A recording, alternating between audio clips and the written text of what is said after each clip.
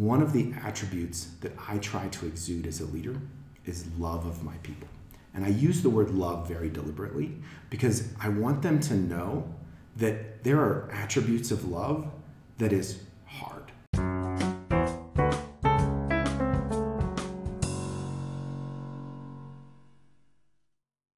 Good afternoon and welcome to the Polaris Hall Podcast. My name is C1C Maya Mandy. I'm here with my co-host C2C Margaret Meehan and our special guest with us today, Col Blocher, A-10 pilot, and now works at JBLM in Washington State. Welcome to the show. Thank you. Thanks for having me. To start us out, can you give us a quick elevator pitch of how you got here today?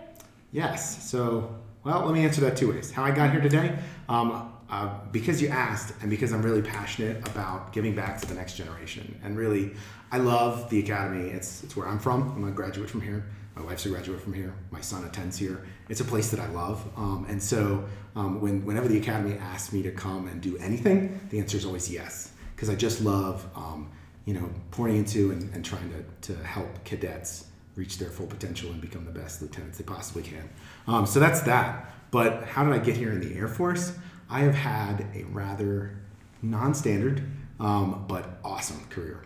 So the way I describe it is I've spent about a third of my time flying, a third of my time doing JTACery, being a tactical air control party leader, and about a third of my time doing weird stuff, which has been really fun. And I'll talk to you about probably some of that along the way. But the flying side, so I'm an A-10 pilot by trade. I got to deploy to Iraq and Afghanistan. I was also a NJEPT IFF, Introduction to Fighter Fundamentals instructor pilot. So that's kind of the flying side. I got into JTACery in the initial push into Baghdad in 2003. So Joint Terminal Attack Control. I was a qualified ground controller. So basically it's the guy on the other end of the radio. And so A-10 is a close air support platform. And I got to be both flying it, and then I also got to be the ground forward air controller that's on the ground controlling it, both in combat and in peacetime. So that was mainly leadership. So that's where I did my Air Support Operations Squadron Command, and where I sit right now is Air Support Operations Group Command at JBLM, where I lead basically all of the tactical air control party members in the entire Indo-Pacific, outside of Korea. The other kind of weird stuff that I've done along the way, let's see. So I was an Olmsted Scholar, so I speak Hungarian. That's like the little known fact that I tell people in the secret language that my wife and I can talk in that our kids can't understand. And I got to spend a couple years over in Hungary, got my master's in international relations. I also have had some really unique staff experiences. So I was a staff officer at NATO, worked at Joint Force Command Brunsum in the Netherlands. I was also, took off the uniform for a year and worked at a think tank. It's called the Atlantic Council in downtown DC. Got to do some research and got to do this really cool trip to China. That was a lot of fun, learn about artificial intelligence and how we could or could not work with China. And then most recently, prior to this current job, I was the military assistant to the Undersecretary of Defense for Policy. And he is the third highest ranking civilian in the Department of Defense. And that was really, really interesting to see how the National Security Council works, how presidential level decisions are made, as well as be involved in the civilian side of DoD strategic policymaking. So that's kind of the career in a nutshell. It's been wild. I describe my life as high highs and low lows. I've had some really, really amazing experiences, and I've had some epic failures and really, really hard times as well. But I think we'll get to some of those along the way. Well, we're happy to have you here today, sir. Thanks. To start us off, so with all these various and diverse assignments, which one was your hardest and why? Ooh, hardest. Okay, so hardest assignment, like if I just categorize it that way, was probably command. So squadron command. I was the squadron commander of the 13th Air Support Operations Squadron, which is actually here in Colorado Springs on Fort Carson. I didn't know it when I was hired to be the squadron commander, but I was hired to take over a failing squadron. And so the commander had gotten in some trouble. They let him finish out his time, but when I arrived, literally I had been in the seat for less than a month, and we got a pop readiness inspection, and we failed epically. They basically said, we want you to take your entire combat formation and get ready and go to war. And we couldn't find our stuff, and we didn't know what our qualifications were, and we were we were just not ready if we were given an urgent order to go generate combat power and get into the fight, that we couldn't do it quickly, and we didn't really know, we didn't have the right trackers in place. We just weren't ready. It's actually a lot about what the Secretary is talking about right now with readiness. And stepping into that role and figuring out, okay, how do I change a culture that has been very focused on being lethal, but not being ready? And trying to really, with a predecessor that hadn't upheld standards, the challenge was going in and saying, here's the standard, here's the expectation. I expect you, everything from just how you're going to carry yourself, to how you're going to have relationships and utilize the chain of command, to how you're going to manage your program, whether that's just having a tracker to know that everybody has done a CBT even, all the way down to accountability of equipment, accountability of training, and it was setting a standard and then upholding a standard. And it had to start with me. Like, I had to uphold the standard. I had to be the example, and ask my leadership to come alongside me and say, I need you to hold up that standard.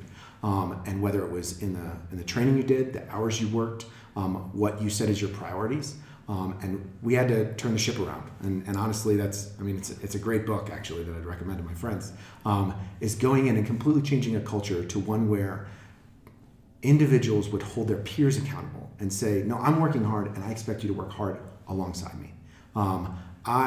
The standard is not good enough. The standard is not, I'm going to knock off a few minutes early because I'm done. The standard is, no, I'm going to get after the hardest, the best, and whether that is on the operating in operations when I'm on the range and I'm calling in airstrikes, or whether that is in the flight room and I am writing a performance report, that I'm going to put my all into all of them. And we shifted the culture, and about a year after that, we got completely re-inspected and passed with flying colors, and were able to generate a lot of combat power. And what we found was, and I really think this is true and applicable far outside of that, is that when you uphold standards, when you say to somebody, hey, here's the minimum, but the minimum's not good enough. Here is what I want you to strive for. I want you to strive for excellence, right? It's one of our core values. I want you to strive for excellence. And when you exemplify that, and when that's the standard you hold everyone else to, you actually find that you start off with grumbling, where it's now they expect us to wear our uniform right, they expect us to work hard, they expect us to be at work, they expect us to, plan missions and brief people, and I don't just, figure it out as I go. That you get some initial grumbling, but then you immediately get people to say, no, I actually like this. Like, I want to be held to a high standard, because then all of a sudden I'm doing really challenging but really rewarding and fulfilling training. And you see the whole organization get behind it and really start to grow and get better. And it was awesome to see. So that was my hardest assignment. I've had some other hard experiences, whether it was combat experiences or pieces, parts, that a couple different things I've done in my career, but that was the hardest assignment.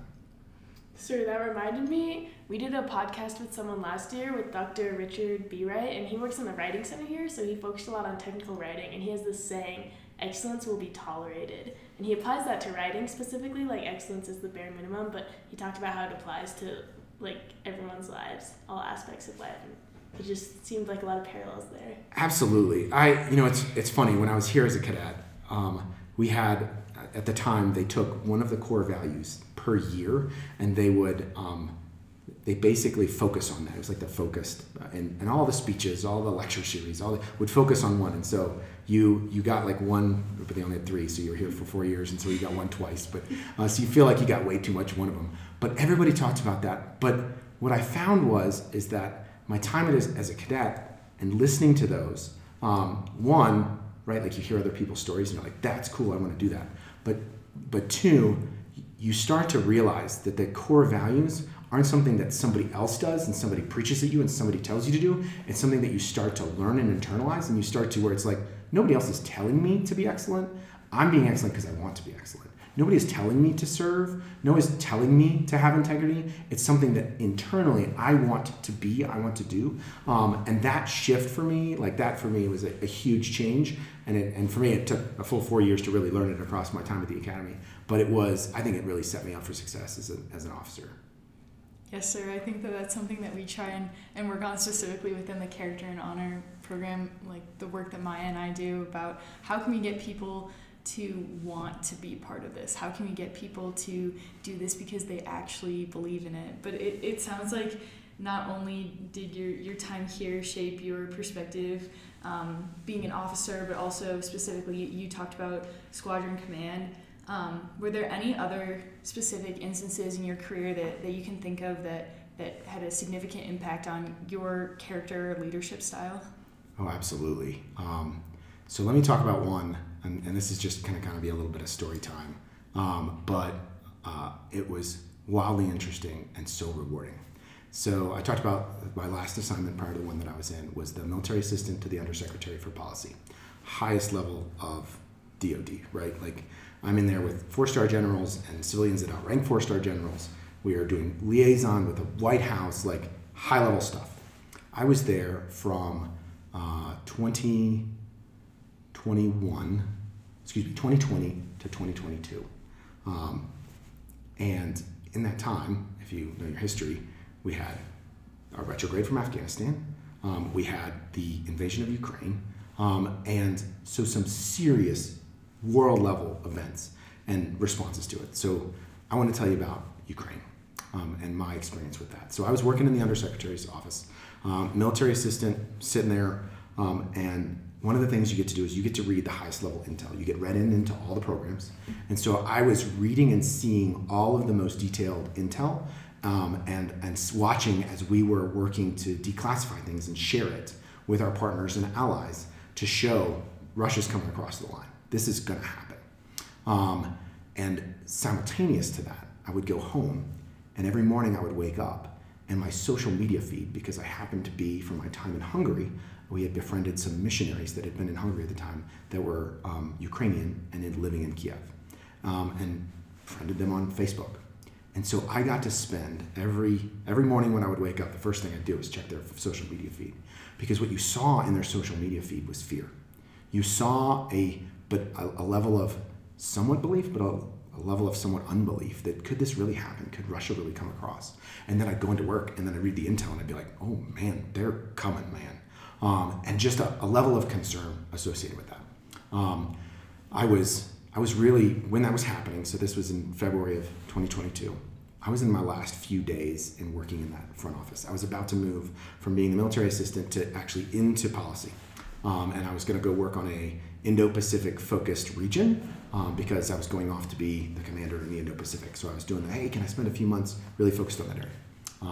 And I was leaving one night from work. And when I say leaving from work, it was like 9 p.m. is when I was leaving. And I walk out, and the Deputy Assistant Secretary of Defense for Russia and Ukraine, a lady named Laura Cooper, she's a civilian 4-star equivalent, and she's walking into the office to have a conversation with my boss, who at 9 p.m. still had not left.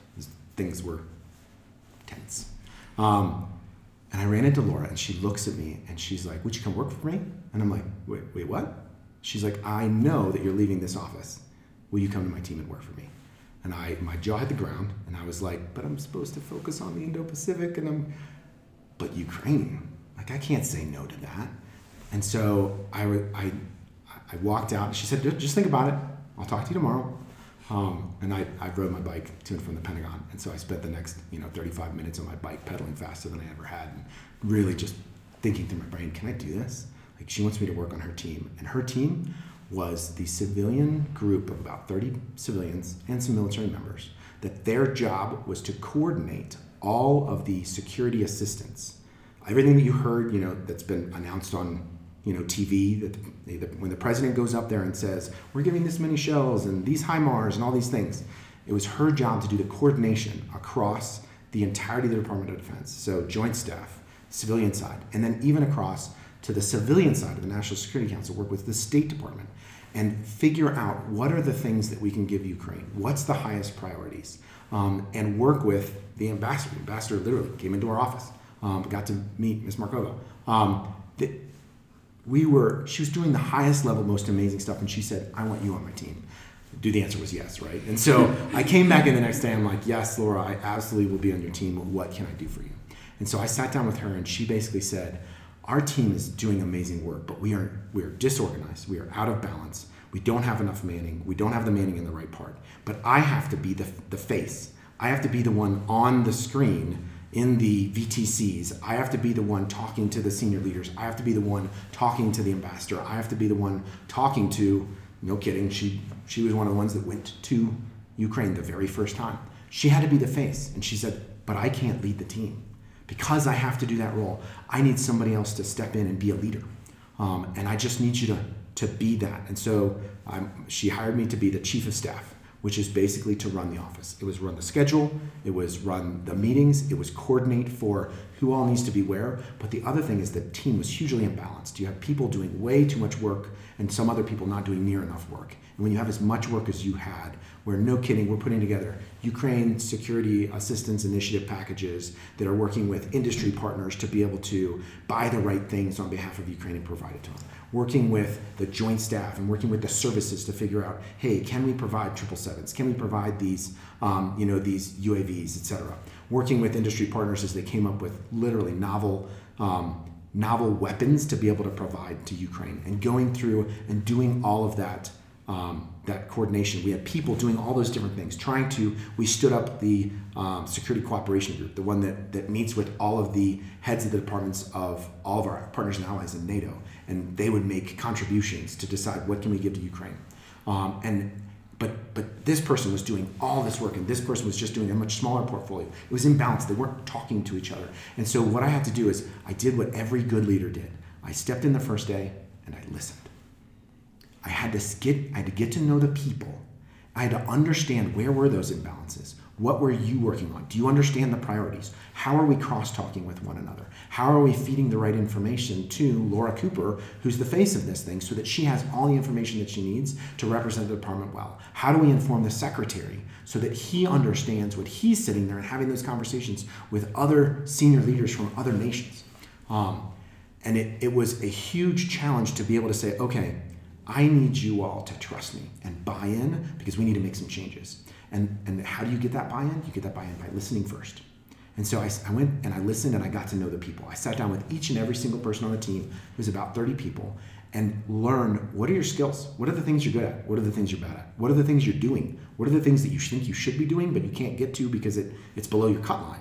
And figure out what were our priorities, and then rebalance our manpower and literally hire in new manpower to fill the gaps.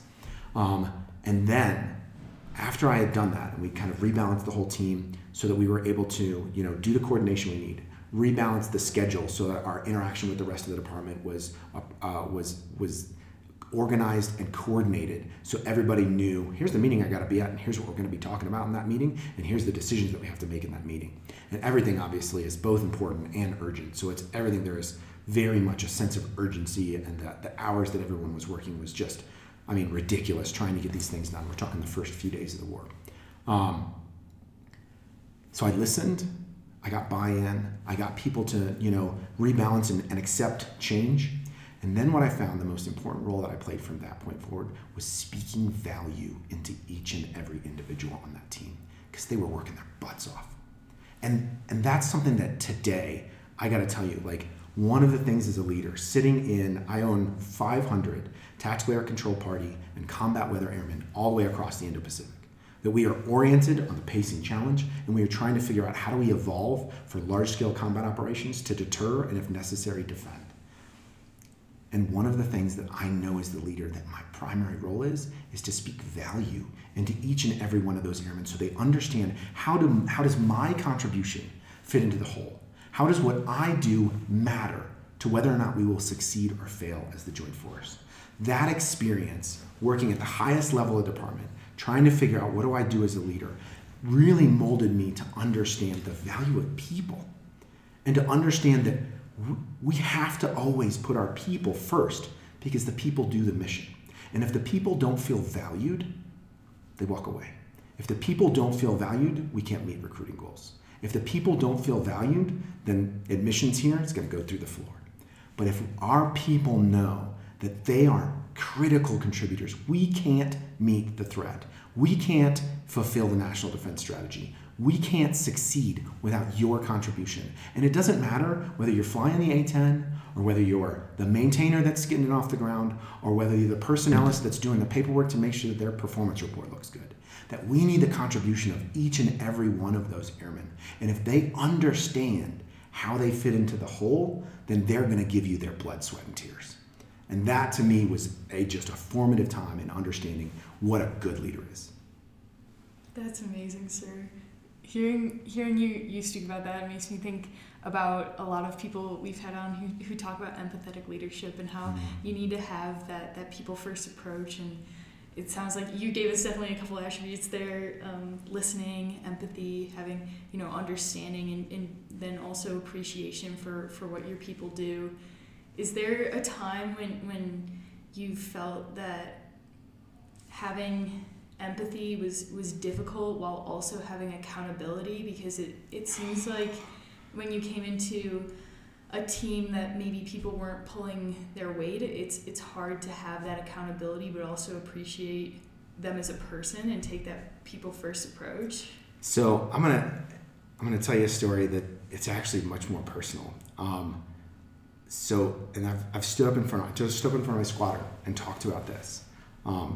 That one of the attributes that I try to exude as a leader is love of my people.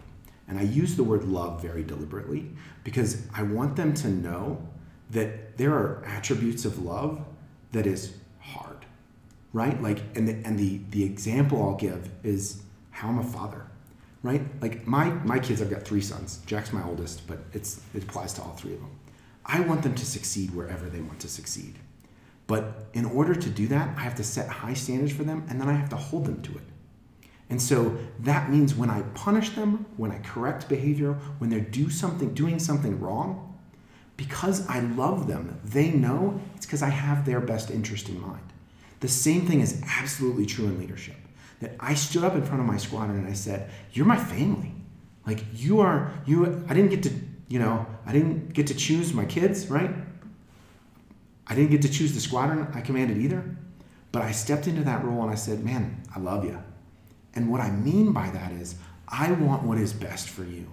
And what is best for you sometimes is for you to understand what right is and what wrong is. And you need to know that you will be held to a standard that says, here is what right is. And specifically the example I'll use, I had a young airman. Actually, he wasn't that young. That was the sad part. He was an NCO.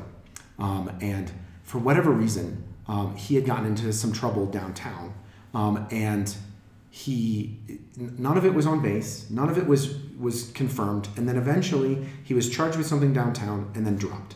So I believe in innocent until proven guilty, and he had been withheld his promotion because he was going through this legal process downtown, fully in the rights of my predecessor. He had made the decisions, etc. But I had this airman that had he gotten in trouble? Well, the reality is no, he hadn't. And so I was able to go in and look and see the situation and have empathy and compassion with him and say, hey, you went through this. Your promotion was delayed. And now that is now removed and you're going to go ahead and get promoted because you were not found guilty and I'm going to give you the benefit of the doubt. The most difficult part was when 1 year later, he decided to do something that was epically horrible in our career field. He controlled aircraft when he was not qualified to do so.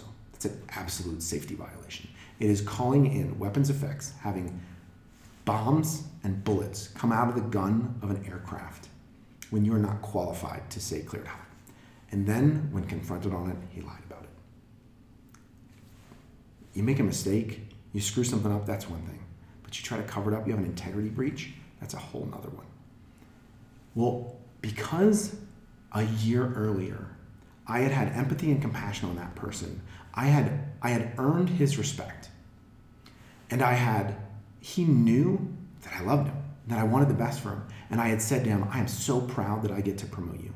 That this thing that you were accused of, nothing was proven, that I was able to say, hey, no, clean slate. You get to start from scratch. But then a year later, when he gets in trouble, I can look him in the eye and I can say to him, I want you to know that it is my goal in dispensing this punishment that I want to correct your behavior. I want you to understand the full weight of the breach of integrity that you have had. And I want you to have that come to Jesus moment because I actually want you to succeed in life. But that's going to be outside the Air Force. It is absolutely my desire to remove you from the Air Force because the Air Force and breaches of integrity are absolutely incompatible with each other. And I think that airman understood that I didn't do it out of malice. I didn't do it because I was angry or that I wanted the worst for him, but that I wanted the best for him. But in order for him to realize the weight and the ramifications of his actions, and for him to realize the consequences, he needed to feel the full weight of those consequences. And so that's what I did. I threw the book at him as much as I possibly could. And I absolutely strove to get him out of the Air Force. I gave up command before it was actually completed, so my successor ended up completing the punishment. But I think that through that initial empathy and that initial compassion and earning his trust, I think he understood that he had absolutely screwed it up, but I wasn't doing it because I had malice towards him, just like my kids that I want to see succeed and I want to correct their behavior. And sometimes that means it's going to be hard and it's going to be ugly. But the reality is I want you to learn and I want you to grow from it. And that sometimes happens inside the Air Force, and we can fix behavior and we can allow people to stay in the Air Force. I don't believe in a one mistake Air Force. I've made my fair share of mistakes. But sometimes it's just incompatible. Criminal behavior, integrity breaches, kind of incompatible with the Air Force. But I still want you to learn, and I still want you to succeed, maybe not with this uniform on though. So that was a hard one. That was like, you want to talk about something that pulls in your heartstrings and just makes it hurt? Man, I wanted that kid to succeed, and when he did something epically wrong, it just broke my heart. We've talked a lot about integrity today, kind of in that story and throughout. And I think we all know that integrity is the foundation of what we do in our Air Force, but what we don't talk about as much is how hard it is to uphold integrity. So can you tell us about a time that maybe your integrity was tested? Yes, absolutely. And this is going to come with an epic failure. And I think we learn a lot more from failures than successes. So another story time. So there I was in a little place called Kufa, Iraq. I'm going to give you a little bit of background so you understand how the heck I got there. So I graduated from pilot training. I got qualified in the A-10, fully combat mission ready in the A-10. And back then we had a program, it was called the BALO program, Battalion Air Liaison Officer Program, where we would deliberately overman our A-10 squadrons so that in times of war contingencies, that we would take some of those A-10 pilots out of the cockpit and we would align them with Army units and put them on the ground to integrate air-to-ground fires into the ground scheme of maneuver. And we needed a few officers to be able to do that. In 2003, right as we were making a decision as to whether or not we were going to push into Iraq, I was informed by my flight commander that I was going to be the first person out the door in support of that program. So I was taken out of the cockpit and I was sent with 3rd Infantry Division, 269 Armor Task Force out of Fort Benning, Georgia. And so I was, well, my squadron took their A-10s and they deployed over to the Middle East to support it from the air. I was sent on the ground. And so I was the Joint Terminal Attack Controller embedded with an Army unit. If you know anything about what happened in that war, 3rd Infantry Division was the Army unit that was on the absolute front lines. I was in one of the primary combat units of that division. And so we fought our first battle. We breached the berm and pushed into Iraq on March 20th, 2003, probably before either of you were born. And that was when I got my first taste of combat. So multiple battles fought. The story I'm going to tell you is a few days into that. So we had, the previous day, we had a huge sandstorm. It's called a shamal. And if you can picture the surface of Mars, that's what it looked like. It was red, blowing sand, no visibility whatsoever. And we had fought all the way through the night. As the Joint Terminal Attack Controller, it is my job to get aircraft overhead to support that ground maneuver, integrate it into our scheme of maneuver. And when you have a huge sandstorm that goes up to 50,000 feet and you call back and say, I need aircraft, the answer is there is none over the entire country. So it was me and my rifle. So to explain kind of my specific situation, I was in the back of an armored personnel carrier. We had a driver, we had a gunner, and then in the back kind of open, it's called a M113, armored personnel carrier with tracks on the side. Kind of looks like a tank, but it just has a 50 cal on top. And then in the back, they have a large hatch that opened up. And the fire support officer and me stood back to back with M4s, where he covered the left side and I covered the right side. That was our field of fire that we covered. Normally, it was me focusing primarily on talking on the radio to aircraft and very little focused on my rifle. That day, I was focused very much on my rifle. We fought all the way through the night. We were trying to link up with another unit that had taken a few casualties. And so we were moving very, very slowly because of the lack of visibility.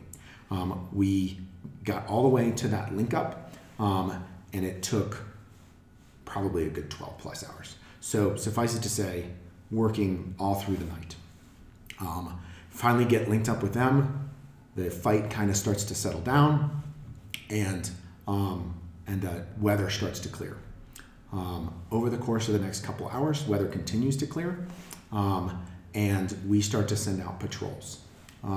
Small groups of people to just kind of push back and to kind of probe to make sure how close is the enemy. We've just been fighting with them. We believe that they've pulled back a significant ways.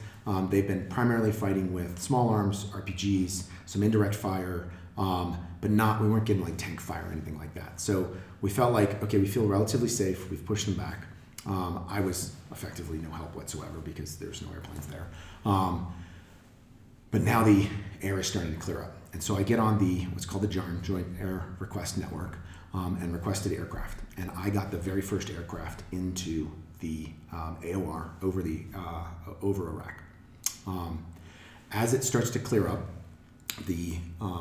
our small patrols are coming back, and they keep coming back because they keep getting shot at. As soon as they push out just a little bit, they start taking contact, and we realize the enemy isn't that far away. So what they do is, as they come back, simultaneous to that, the brigade commander, so this is an 06, my normal boss was an 05 battalion commander, but the brigade commander shows up to check on us. I have a B-52 show up overhead, and we are arrayed roughly looking south to north, and we've got multiple patrols that are pushing out north. They've come back and they basically say, hey, JTAC, I have coordinates for where we believe they are massing in this brick factory. Large industrial kind of area, looks very rugged. It's going to take a lot to blow this thing up. We send another patrol out. Sure enough, they take enough fire. We really confirm there is a lot of enemy in there. I've got a B-52 overhead, and the brigade commander basically says, hey, JTAC, I want you to take that thing out. So I call up the B-52, do check-in. Basically, when they do that, they give you their SCL, standard conventional load. Here is the weapons that I have on board. When he reads out the weapons that he has on board, they're all dumb bombs. I know that in today's day and age, that seems strange. But back then, we didn't have that many JDAMs. Like, we didn't have that many laser-guided bombs. We didn't have that many GPS-guided bombs. Most bombs were dumb bombs. So I go back to that brigade commander and I say, sir, I understand. We're going to have to wait. I don't have an aircraft that has the right weaponry to take that out. And he goes, what do you have? I said, sir, I've got a B-52. That brigade commander, I'm not going to give you his name, felt like he knew better than I did. And he said, I know what B-52s can do, and I want you to take that thing out. I said, sir, he's got dumb bombs on board. I'm afraid that from 39,000 feet that he's going to miss. And he put his finger in my chest, and he said, you call on that B-52, and you say cleared hot. I want those bombs on the ground. And I'm a lieutenant. I've been out of the academy for a very short period of time. I'm young. I mean, you can see the pictures of me. I look young. I knew in my heart of hearts that was a wrong decision. I knew in my heart of hearts that the answer to that colonel was no, sir. And I didn't have the guts to say it. And so I said, yes, sir. And so I did the best that I possibly could. So I gave him the coordinates of the four corners of it. It was a very large complex. I tried to coordinate to get the correct run-in so that they would have the best ability. I tested the winds to see, and the winds were really light, so I thought maybe we're not going to miss here. Gave the 9 line, sent them out to an IP. BFU called in from the south. If you can kind of picture with me, what I'm looking at is I'm looking roughly north. He's coming kind of over my right shoulder from about southeast to northwest. I'm looking north along a road. On the right side of that road is this very large brick factory. It is got multiple smokestacks sticking out of the top of it. Across the street from it is basically what looks like kind of a Iraqi, but a line of houses, basically. He calls in, and my response is cleared hot. Brick factory, road, houses. Every single one of those bombs, 60-something of them, landed in the backyard of those houses. Missed bigger than Dallas. And all I could think was, who did I just kill? What did I just do? And I was angry with myself. I was disappointed because I didn't have the guts to stand up for it. And the brigade commander that was sitting in there just looked at me with disgust like it was my fault and just walked away. Didn't do anything about it. He didn't really care. We sent another patrol north shortly after that. Every single person in all that haunted houses walked out bleeding from the ears. I'd basically deafened them all, but I hadn't killed anybody. That, to me, was just a little glimpse of happiness because I knew that the consequences for my bad decision was not life or death.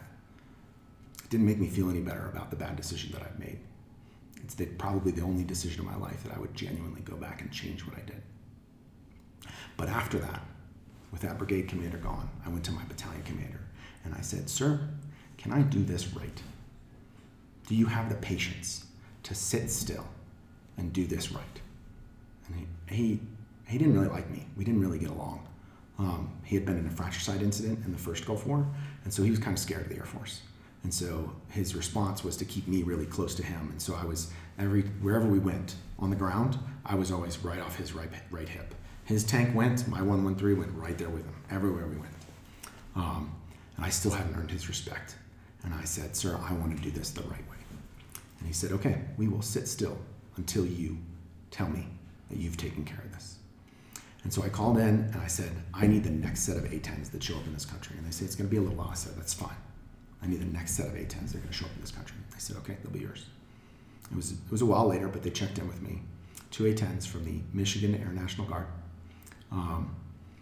And I talked them on, and they were visually acquired that brick factory. And they rolled in over and over and over again. And they went home Winchester, which means they dropped every single bomb. They shot every single Maverick, every single rocket. I watched a 7-second burst of 30 millimeter A-10 cannon wreak havoc. I watched a bomb shack one of those smokestacks and knock it over. And my entire battalion sat there right next to me, watching with me, cheering, right? Like watching A-10s wreak havoc is one of the coolest things to watch on the planet, right? And I'm just sitting there like, this is the right thing.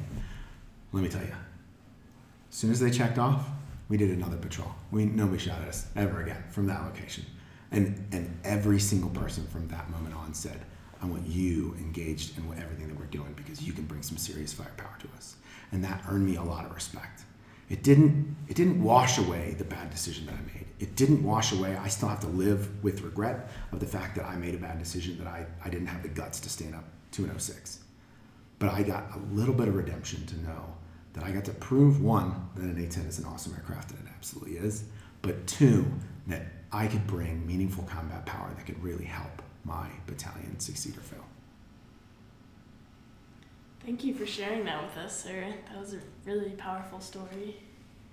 You're welcome. It's I mentioned this when we talked beforehand, but one of the things I've had to deal with in my career is dealing with combat trauma. The consequences for me of going to war in Iraq was images and experiences and smells that I didn't expect. I had trained my whole life, right? Like, all I wanted to do at the academy was go be a pilot. And then when I went to pilot training, all I wanted to do was go fly the A-10. And when you do that and you go through all, pilot training, MQT, fully combat mission ready pilot, war's supposed to look like a video game. It's supposed to look like your HUD, right? It's supposed to look like your visual displays. But then I got pulled out of that environment and put on the ground with the Army, and I wasn't ready for it. I wasn't ready to deal with those dilemmas. I wasn't ready to see war at that distance. I wasn't ready to deal with the fact that I had to open fire, and the reason I live today is because I'm better at shooting an M4 than a couple of Iraqis are at shooting AK-47s, because they were pointed at my head and I was pointed at theirs. And I've had to come back and deal with that and going through that experience that I really was unprepared for. And so as a result, I'm pretty passionate about how we deal with combat trauma, how we take care of our airmen in that realm as well, and how we build our resiliency so that when we ask people to go to war, that they're ready for it, because I certainly wasn't. Thank you for sharing that, sir. I really appreciate your candor and being able to be open with us about that, and I think that that's something that we've definitely seen even at the academy, like perspectives on mental health treatment and how that's changed. And I would venture to guess throughout your career you have too. So I'm hoping we're moving in the right direction with some of that. I think we absolutely are, and it's been really encouraging for me to see. And one of the reasons that I'm able to share that, and one of the reasons that I want to share that transparently and openly, and to be willing to say, hey, as an 06, like I went through some stuff, and it was kind of ugly, and I had kind of a temper about it, and I had to go get some help. I needed to get some professional help. For me, it was a chaplain that I just got to spend some time with talking. But then the most rewarding and the most meaningful and helpful thing, what I found is sharing my story so that I could say to others, you're not alone. Because I think there's a lot of people, particularly senior NCOs, officers that have been through some real serious situations that are not necessarily dealing with the trauma that they've been through. And the reality of it is that everybody's been through trauma. Don't kid yourself. You've been through trauma. Life is full of trauma. It can be combat trauma or it can be any kind of trauma. And we need to be willing and able to know when it's time to take a knee and say, I need to go get some help. And we need to be ready as an Air Force and ready as leaders to be able to support our airmen when it's time for them to take a knee, so that we can help them, so that we can provide that care they need, and then get them back into the fight. Because if we do that, if we do a good job of taking care of our airmen, we prove to them that there's not a stigma attached to this, and there's not long-term ramifications, that this is going to take you out of the fight forever. It's just going to take you and allow you to take a knee for a period of time, and then we'll get you back into the fight. I definitely feel like that happened for me. I had some leaders that had my back and allowed me, when it was time, to take a knee and to be able to build my resiliency. Because one of the things that I know, and kind of applying it all the way forward in my life, is that, I entered the Air Force Academy in 1995, right? Nobody had really heard about this place called Kosovo. Ukraine definitely wasn't a thing. Afghanistan was not on our mind at all. We were in Iraq because of Southern Watch. And the thing that I've learned is that whatever our next fight is probably not the one we're preparing for and not the one we're thinking of. And so what that means to me as a leader today is that I have to invest in my people right now, because it's post-global war on terror. We're not at war right now. Ukraine's at war. We're supporting Ukraine, but we're not at war right now. And so that gives me the time to be able to invest in my people and to grow their resiliency, to grow. I really believe in the 4 pillars of resiliency, right? Like spiritual, mental, social, physical. Like, I have time as a leader to say to you, you need to do PT.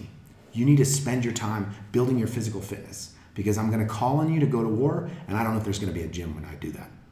I need you to build your social pillar so that you've got a community around you, so that if life takes you out at the knees, you've got people to rally around you and pick you back up. I need you to build your mental fitness so that you're challenging yourself to always want to better yourself. I want you to build your spiritual fitness so you know why you do this, so you know your purpose. So that when life takes you out of the knees, you don't say, why me? You say, I'm going to get back after this because I know why I'm here. I know why I serve. I know why I'm on this planet. And if we have to spend that time now building that resilience, building the readiness so that when I call on you for that war that I can't predict and I don't know where it's going to be, that you're ready to go. And I got to tell you, looking back at my life, I've had one really, really bad example that I just talked about of where I really wasn't ready. And I had one really, really good example of when I was. And I want to tell you another story because I'm passionate about this. Summer of 2020, I had brain surgery. Not something I expected to do. But I had this incredibly rare condition that started to take out my vestibular system. And so I had this weird connection between my voice and my vestibular system. It manifested itself one day, the most obviously, when I was coaching my kids' soccer team and I yelled across the field to tell them to do something. And I almost knocked myself over with my own voice. Like literally, all of a sudden I didn't know which way up was and I almost fell over. I was just jogging across the field and I shouted at my kid, I almost fell over. Went to the doctor. Took like a full year to get a diagnosis just to figure out what the heck was wrong with me.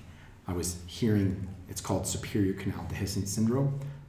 And you hear your own voice echo inside your head, your heartbeat echo inside your own head, and your voice causes vestibular inputs.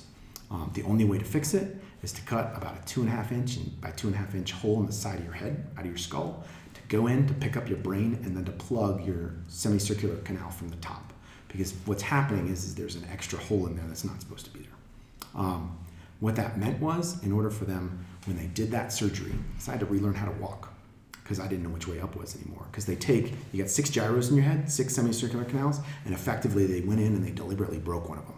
But the body's freaking amazing, and so it reteaches you which way up is, how to use the other 5 to know what balance is. And so I had to relearn how to balance. It took about 2 months to learn how to walk for the second time in my life. Not a skill that I think everybody has to do twice in their life.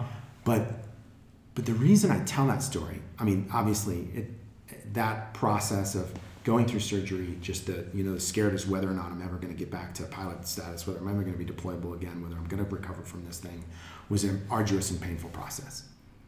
But because I knew my purpose in life, I knew, man, I'm okay. I'm going to get through this. Because I had built my social pillar and I had people that rallied around me, and whether it was, it was my church or whether it was my, my coworkers or whether it was just my friends or even my family, that they were going to pick me up and they were going to take care of me. I was, at the time, I had just barely started that job as the MA to the Undersecretary for Policy. And I had to go in there and say, hey, I know I just started here, but I'm going to need to take a few months off. And I had a colleague from the Army delay his retirement and stay on doing that job, and he just said, no, you take your months, and when you come back, I'll retire. I'll cover down for you. You want to talk about like community rallying around you? I had built my physical fitness because I got to tell you, when you're recovering from brain surgery and when you're relearning how to walk, you're not staying in very good shape. And so I had built up those pillars and I had built my resiliency so that when life took me out of the knees, I had that community around me, I had the physical fitness, and I was ready, and I could respond and rebound from that. And I got to tell you, it took me 12 months, but it took me about 2 months to relearn to walk. Then I got to go to the National Intrepid Center of Excellence and at Walter Reed, which is like the best people in the universe that deal with TBI and basically teach you how to rebalance. Had an amazing vestibular therapist. And she walked me through day by day. And it took me 12 full months to get back to basically the standard they had to set for me was like an elite athlete standard. So I had to be as good as anybody on any NFL team when it came to balance. And it took me 12 months to get there. And then my doctor recommended that I be returned to flight status. And so after a really long time, my waiver went up to the powers that be at Wright-Patterson, and I got requalified to fly an airplane. And I got to tell you, that story, I feel like being able to stand up in front of a group as a leader and say, hey, I believe in this, I live this, and I try to exemplify this, for me gives me such just a platform to be able to be a spokesman and to be the one that is able to get people to believe you. Because a lot of times, right, like you get told, oh, you need to do this. You need to invest in your physical fitness. Oh, you need resiliency. It's this really important thing, right? But you don't know necessarily how to apply it. You don't see a lot of examples of, well, what does that mean? What does that look like? It gives me the opportunity to stand up in front of them and say, no, I need you to go to PT, and let me tell you why. Let me tell you why me being in great physical shape really mattered for me to be able to bounce back.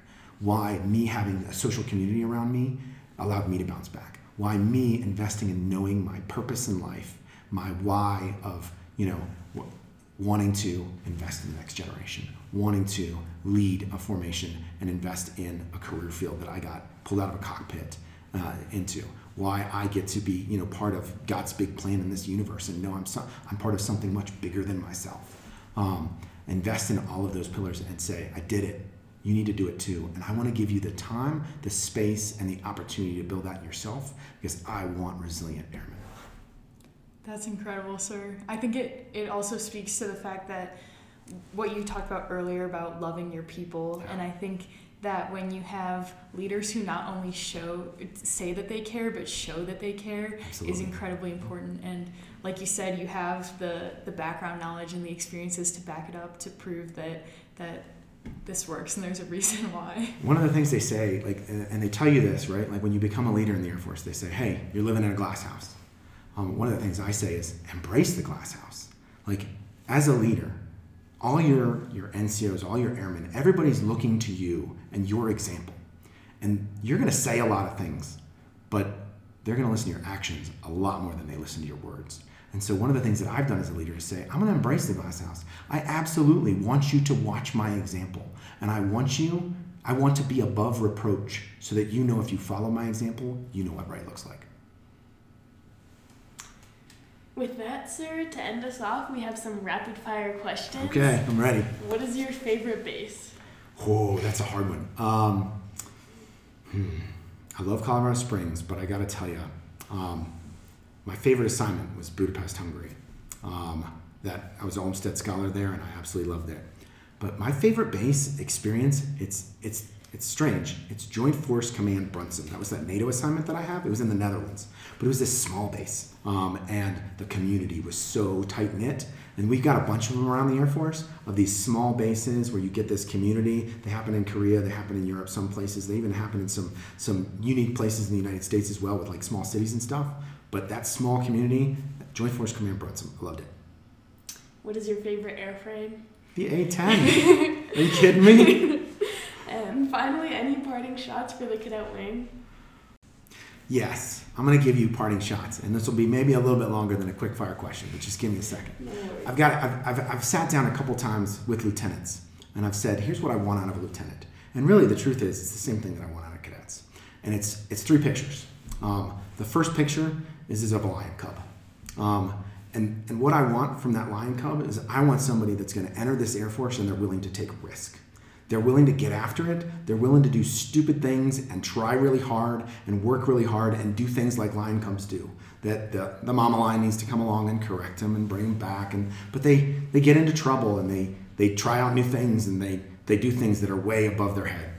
And that's what I want out of my lieutenants, and that's what I want out of my cadets as well. I want you to be willing to try new things. I want you to be willing to get after the mission. I want you to be willing to take some risk and maybe make a couple mistakes along the way. And I want to be a strong enough leader to know I got your back even when you make those mistakes. The second picture is a picture of a cheerleader. And that cheerleader, because what I want out of that lieutenant is somebody that loves where they're at. I want them to be so proud of their unit, just like you are, like, wear the swag from USAFA. You know, root for your football team, root for your sports teams, be the biggest fan of where you're at. And when you get to your first squadron, be the biggest fan of that squadron. Buy the swag, buy into the mission, get all about it. Why? Because when it's effective, and really particularly when a young lieutenant shows up to a squadron and they really want to be there, that attitude and that culture just grows and it spreads. Because if you want to be there, other people want to be there as well. And so be the cheerleader. The third picture is that same lion cub, but with mama. And that is know and get and find your mentors. One of the things that I absolutely love about the cadet wing and how we've made smart decisions is bringing in senior NCOs and NCOs to mentor cadets. It doesn't change when you become a lieutenant. Yeah, sure enough, you're gonna graduate, you're gonna put that bar on, and all of a sudden, magically, you're gonna outrank that NCO and that senior NCO. But they're still the mama lion, and you're still the cub, because they have the experience that you don't have.